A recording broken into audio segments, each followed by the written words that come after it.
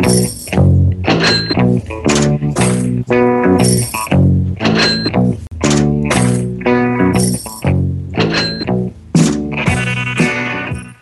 my favorite theme song, Money from Pink Floyd. My name is Loa Tan. Welcome to my show, Your Money and Your Mindset, where each week I bring you amazing and interesting people, my guests, who will tell you a bit more about themselves and how they got to become successful. And it's not just about the money, folks. Remember, it's about your health. It's about your sense of personal happiness. It's about your sense of getting fulfilled doing what floats your boat, but also makes you a truckload of cash, and also having the good health to do it. So these people that I bring on the show weren't born with a silver spoon in their mouth, and some of them had to go around the hard way in terms of graduating from the school of hard knocks to get where they are. Hey, but the point is, if they can do it, so can you. So yeah, the people I bring on, interesting people. And today's guest is certainly no different, because he is definitely out of the left field. And my guest today is Mr. Mike Handcock. But before we say hello to Mike on air, I'll tell you a bit more about him. He's an entrepreneur, he's a presenter, he's a rock and roll musician. I like that one. But also an author who left school with a diploma, a guitar, and a huge attitude, like he says. So Mike is different in the sense that he's got his left brain working with his right brain kind of guy, because there is the business mind, there is the achievements in the financial services field, but also he's a musician, and with a great sense of humor that has brought him a lot of success, international success, in fields as far apart as rock music on one hand and public speaking in financial services. Okay, he's a bona fide sort of a top guy, because he's won the Inspirational Speaker of the Year, Business Person of the Year twice, 2007, 2009. He's got a 21st Century Award, which is the Real Estate Agents for Financial Services, and even got a special mention from President Bill Clinton for his philanthropic interest. So he rubs shoulders with people like Mark Victor Hansen. He's on the board of the charities that they are also on. And also Stephen Fisher, or Fisher and Paykel, a big group, and Dick Hubbard, the ex-mayor of Auckland, getting smaller, but bigger, and Steve Tyndall, chairman of the Warehouse. So today I'll be putting Mike in the hot seat, because I want to ask him, on behalf of everybody out there who watches this show, how to find out what a person is passionate about, how to make a business out of that, how to enjoy doing it as a business, and also one aspect that seems to be not talked about, which is the spiritual aspect of business. Yes, there is a spiritual aspect of business. It's not just about the dollars. So I'd like to welcome everybody. Stickum, Blog TV, Real Coaching Radio TV, Receiver Internet Radio, Radio Roku, New Media Radio TV, and our partner Stitcher. If you've got any questions, do type in, do Skype in, do phone in to talk to Mike. So hello, Mr. Mike Handcock from Singapore. How are you? Very well, thanks, Laura. How are you today? Good. Did you like my intro? Yeah, of course I liked your intro. It was very long. But it's all true, isn't it?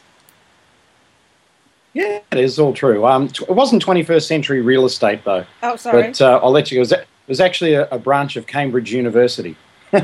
Okay, more prestige. But I'm sure 21st Real Estate Agency would love it. Now you just need to talk to them. All right, so now, Mike, we know what you do. I think the guests sort of, I do give that intro. But really, that the man behind all these achievements, can you tell us how you started?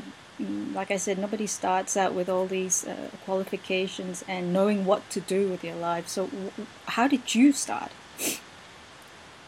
Well, when I was born, I didn't have any qualifications. I just, ate, pooped, and slept like most babies, I guess. But Thanks. I guess my life started when I was 15. When I was 15, I was an only child to a solo mother, and she had a heart attack and she died at age 45. So at age 15, there was just me, and I lived with my best friend's parents for 2 years and completed high school. And when I was nearly 18 and passed high school, my best friend's father said, okay, you've passed now, so you need to go out into the world, get a job, and find out what the world's like. See you later, we're throwing you out of the nest. And so I got thrown out of the nest, and sort of found my way after a couple of years doing something I really didn't want to do into financial services, where I did very, very well from a business and financial perspective, but had no passion for it, into music, which I had a lot of passion for, and sort of ended up going back into financial services really for the money. And I did that for a long time, about nearly 10 years. And then I decided finally, just in one split second, that I no longer want to do this, became an entrepreneur, became a speaker, and now I've written all the 11 books and done all the things that you were nicely talking about. And most of that's happened in the last 10 years for me. So, for a good period of time, you did, I think, what most people do, which is not just chasing the money, but because it represents security, right? Did you have to sort of do a agonize over this decision thing, or and say, look, financial services doesn't float my boat, but hey, the money's good, and I'll stay here. Absolutely. And I think I stayed for 2 years making that decision, which in retrospect, listeners, was 2 years of wasted time, because it's one thing having a job and not being empowered in that job. It's another thing when you have a job that they pay you a serious amount of money a year to do, let you do whatever you want, and let you fly around the world first class to do things. And being the general manager of a company that was at the time the biggest company in the country in which I live, which is New Zealand, that was exactly my lifestyle. I could pretty much do what I want. But every day when I went to work, every day I felt that I was leaving a piece of my soul at work. And it just had to change, because I haven't met anybody yet who on their deathbed says, wow, I made so much money, I was so cool, I had 3 Ferraris and a beach house and all that stuff. No, most of those people are saying, I wish I had more time with my family and friends, I wish I did more things that I really wanted to do, and I wish I didn't chase the dollar so much. Wow. So that was 2 years of thinking about it. In the meantime, I think financial security is very seductive for a lot of people, and people then tend to buy lots of toys and trinkets. Yeah, with somehow as their pay scale goes up, the toys get bigger and bigger and more expensive. Did you find you had to wean yourself off that, or you're not into the things that most guys get into, like the cars, everything else that comes with it? Oh, there was a time in my 20s, Lorway, where all I wanted was a Porsche, and I managed to buy that by the time I was 27, and it was an interesting experience, actually, because when I owned the Porsche, the first couple of days were cool, and then I thought, why is everybody looking at me? And I think they were thinking, what's he doing driving his dad's car? So, so I think money is extremely overrated. Life is not about money, it's about experiences. And for me, that is the big thing now. Now, people say, oh, you need money to create experiences. Yeah, not always. When my business partner, Dave Rogers, was asked in 2010 what was Mike's biggest achievement of the year, his reply was that he did a 3-month tour launching our movie, went to 26 cities around the world and didn't pay for accommodation once. So, so I don't think that you necessarily need to have all of this money. And besides, money is a myth, because ask the people in Zimbabwe how much value there is in money, and they'll give you a very, very different perspective.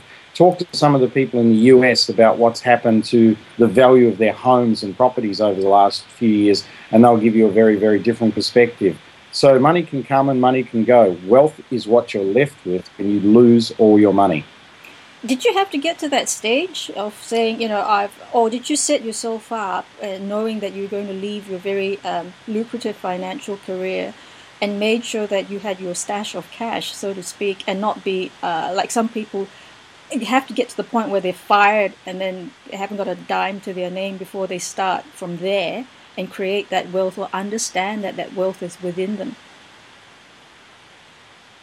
Well, I don't know that there's a rule that I want to sort of let our listeners know or a guideline from Mike at all, because I think everybody's situation is different.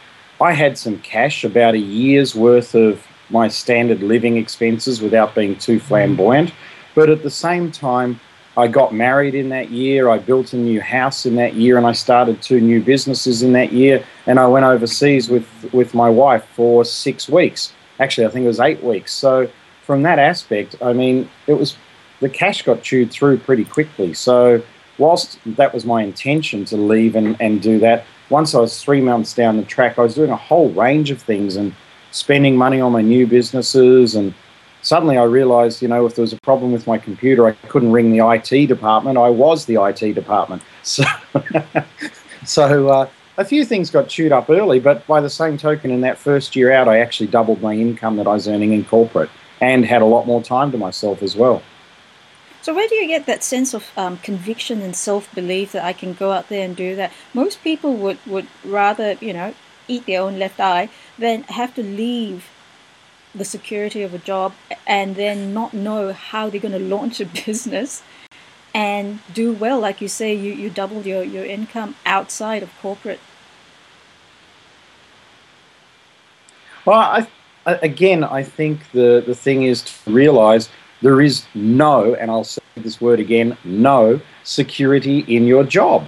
And often when journalists and PR people want to pick up, Mike, what was the one thing that stopped you being a well-paid corporate and made you move into the private sector?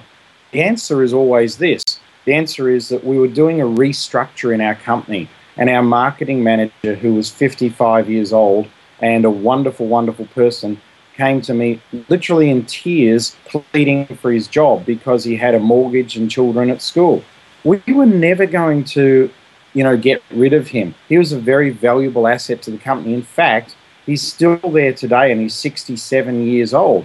So, he's lasted out. And I just looked at him and thought, there's no way when I'm 55 I want to be that person. I have to take control of my own life.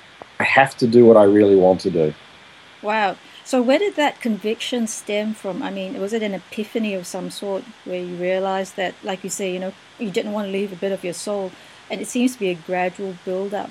Did you always know that you were never, never destined for a suit, a tie, and a desk? No, not at all. As a matter of fact, when I was about 14 or something, I used to have visions of what I wanted to do with my life, and it always included a suit and a tie and an airport and a desk. Well, I went through the suit, tie, airport and a desk, and now I've got the desk and the airport because I don't even own a suit anymore. All right. So that now brings us nicely to what you're doing now. And, I had just a brief introduction to what you do a couple of weeks ago when you presented, and it's around your business called Rock Your Life. And you got a tagline that says, entrepreneur, change your life, improve your health, wealth, soul, and business with purpose. How did you come about with that particular business brand? Well, Rock Your Life is a combination of personal development, which I love, and my past as a rock musician. So music is still a very big part of who I am. I've done 11 albums. I wrote the theme. The whole soundtrack for our movie we did a couple of years ago. I'm working on another one at the moment.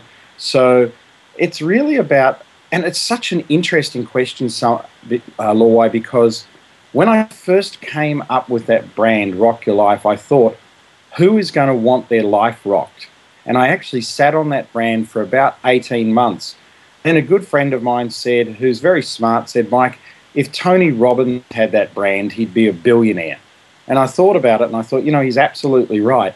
So I just started running some events called Rock Your Life, which instead of people coming to an event and walking in the room and sitting down, when the doors opened, there was smoke, lights, a full rock band on stage with me fronting it.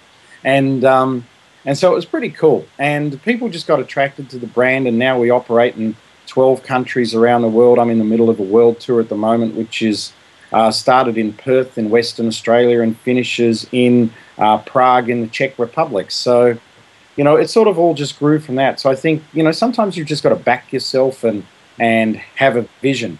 The tagline that you're talking about, actually, I loved it when you asked that question, Entrepreneur, change your life. Health, wealth creation, wisdom, and business are the four streams that myself and my friends work in. They're the four things that we concentrate on. I'm concentrate on the business side and the wisdom side, but I have other experts in the health and wealth side. So that's where that comes from. An entrepreneur, change your life. Very simply, I always thought change your life. I don't want to change anybody's life. Unless they want their life changed, then I'll help them get to that realization that the future may look very different than the past. But here's the thing about business. When we did all the Google search words and SEO, those words were hardly ever used. So that's why they're used on a thing, change your life. I don't like changing people's lives. I like improving people's lives. You also like, from what I hear, you like empowering people so that they can make the changes that they want to. So that's where your personal development passion comes from, right? Yeah, absolutely. Empowering people. I think, again, it's creating the space in which people become empowered. I can't motivate anybody. I can't teach anybody to be empowered, but I can create the space and the opportunity for them to see themselves in a very different life. And when they grasp at that, then that can make some substantial changes to them in the way that they think and see the world. Wow. So for you too, coming from your background where you're a single parent, right? You didn't see your biological father for a while. How did you think that was a woe is me, or did you think, oh, beauty, no old man to give me a hard time? Probably the latter. I had very poor memories of him from when 0 to 6 anyway, years old. So I was sort of glad that he wasn't on the scene. So I didn't think woe is me at all. I didn't think that I was any different than anybody else. The people who had 10 brothers and sisters, the people who had big families, the people who lived on the streets, the people who were rich. I just didn't see myself as any different. We're all just people. Great. By the way, we want to say welcome to Blog TV viewers. Hi, because we're being featured on it. So, Mike, say hello to the boys and girls on Blog TV. Hi, Blog TV. Yeah. All right. So, Blog TV people out there, this is an interesting guest I've got here. He's a rock and roller, as well as an entrepreneur, as well as a businessman, as well as somebody with a financial services background. So all rolled into one. You think this guy would know how to make money. Now, the other point is, so if you have got questions, Blog TV people, come and talk to us. Skype in, please. Type in. I want to ask you that because a lot of people nowadays, Gen X, Gen Y, don't like the idea of being stuck in a job for life. But to find out what floats their boat and gives them the freedom of choice, the independence, but still make a good living out of it, or even more.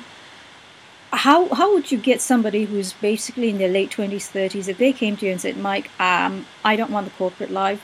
I want to do what you do in terms of getting the freedom, but I don't know yet what it is that I want to do. How can you help them? Yeah, that's a very good question, Lloyd. Firstly, the statistic is really interesting. I read it a couple of years ago. It's probably even worse now. By age 38, people on average have had 14 different jobs. 14 different jobs. Yep. By age 38.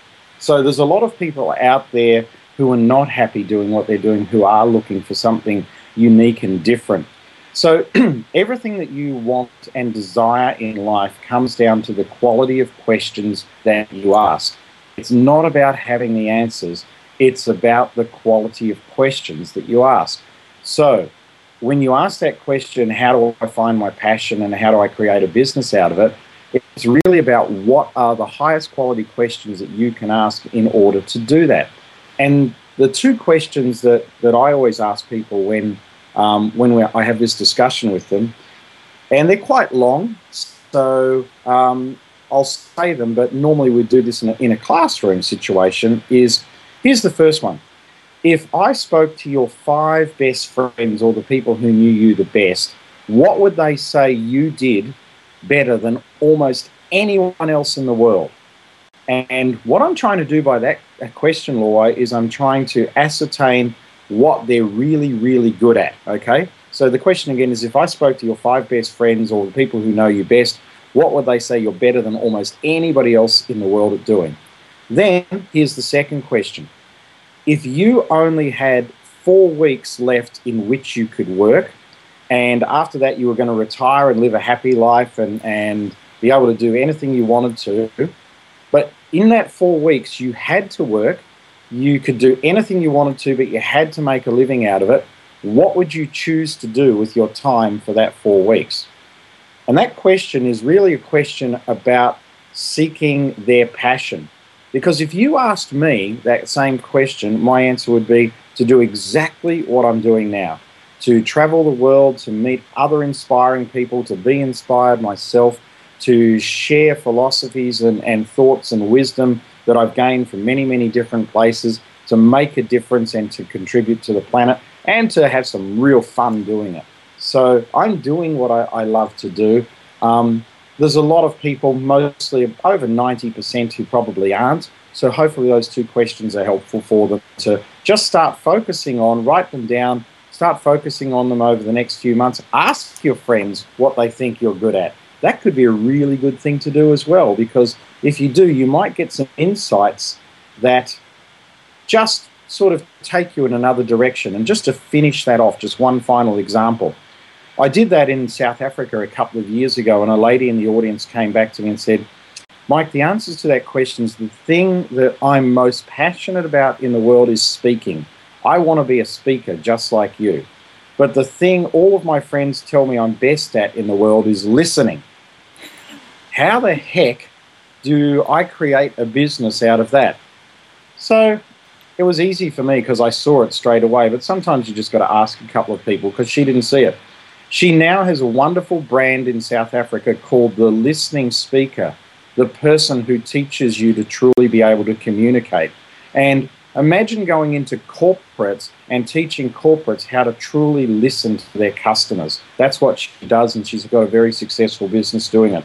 So any unique ability which is a bridge between your passion and your competence can be turned into a business. Okay, so you said competence as well, right? It's not just a passion. Some people can have, a passion for dancing, but they're pretty unco. It's not going to happen, is it? It's sure not going to happen. There's a lot of things that I have passion for, but I'm not good at them, and I probably never will be.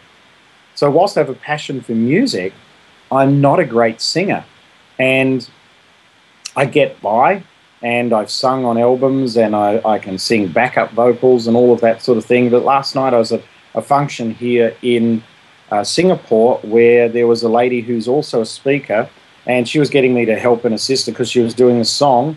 And when I heard her sing, I said, yeah, there's no way I could ever in this lifetime be that good. There's no way I would feel comfortable auditioning for American Idol. Maybe Australian Idol, but not American Idol.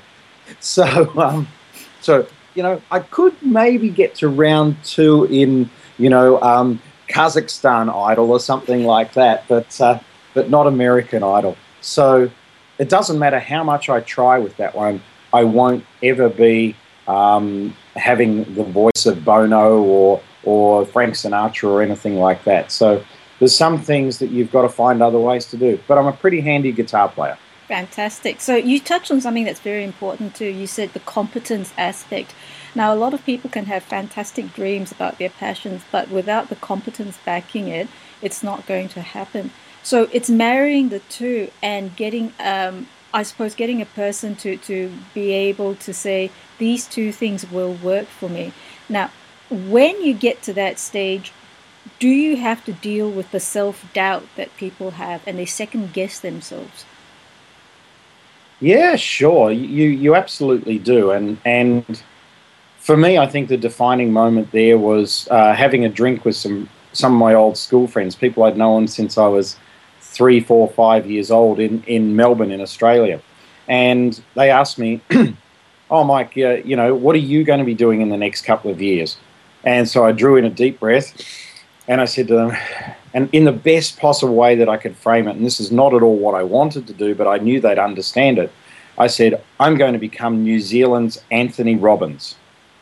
And I waited for them to laugh and crack jokes and all of that sort of thing. And they just said, "You'd be really good at that." And I thought, wow, if my friends who would normally, poke fun at me and everything like that, like your best friends do,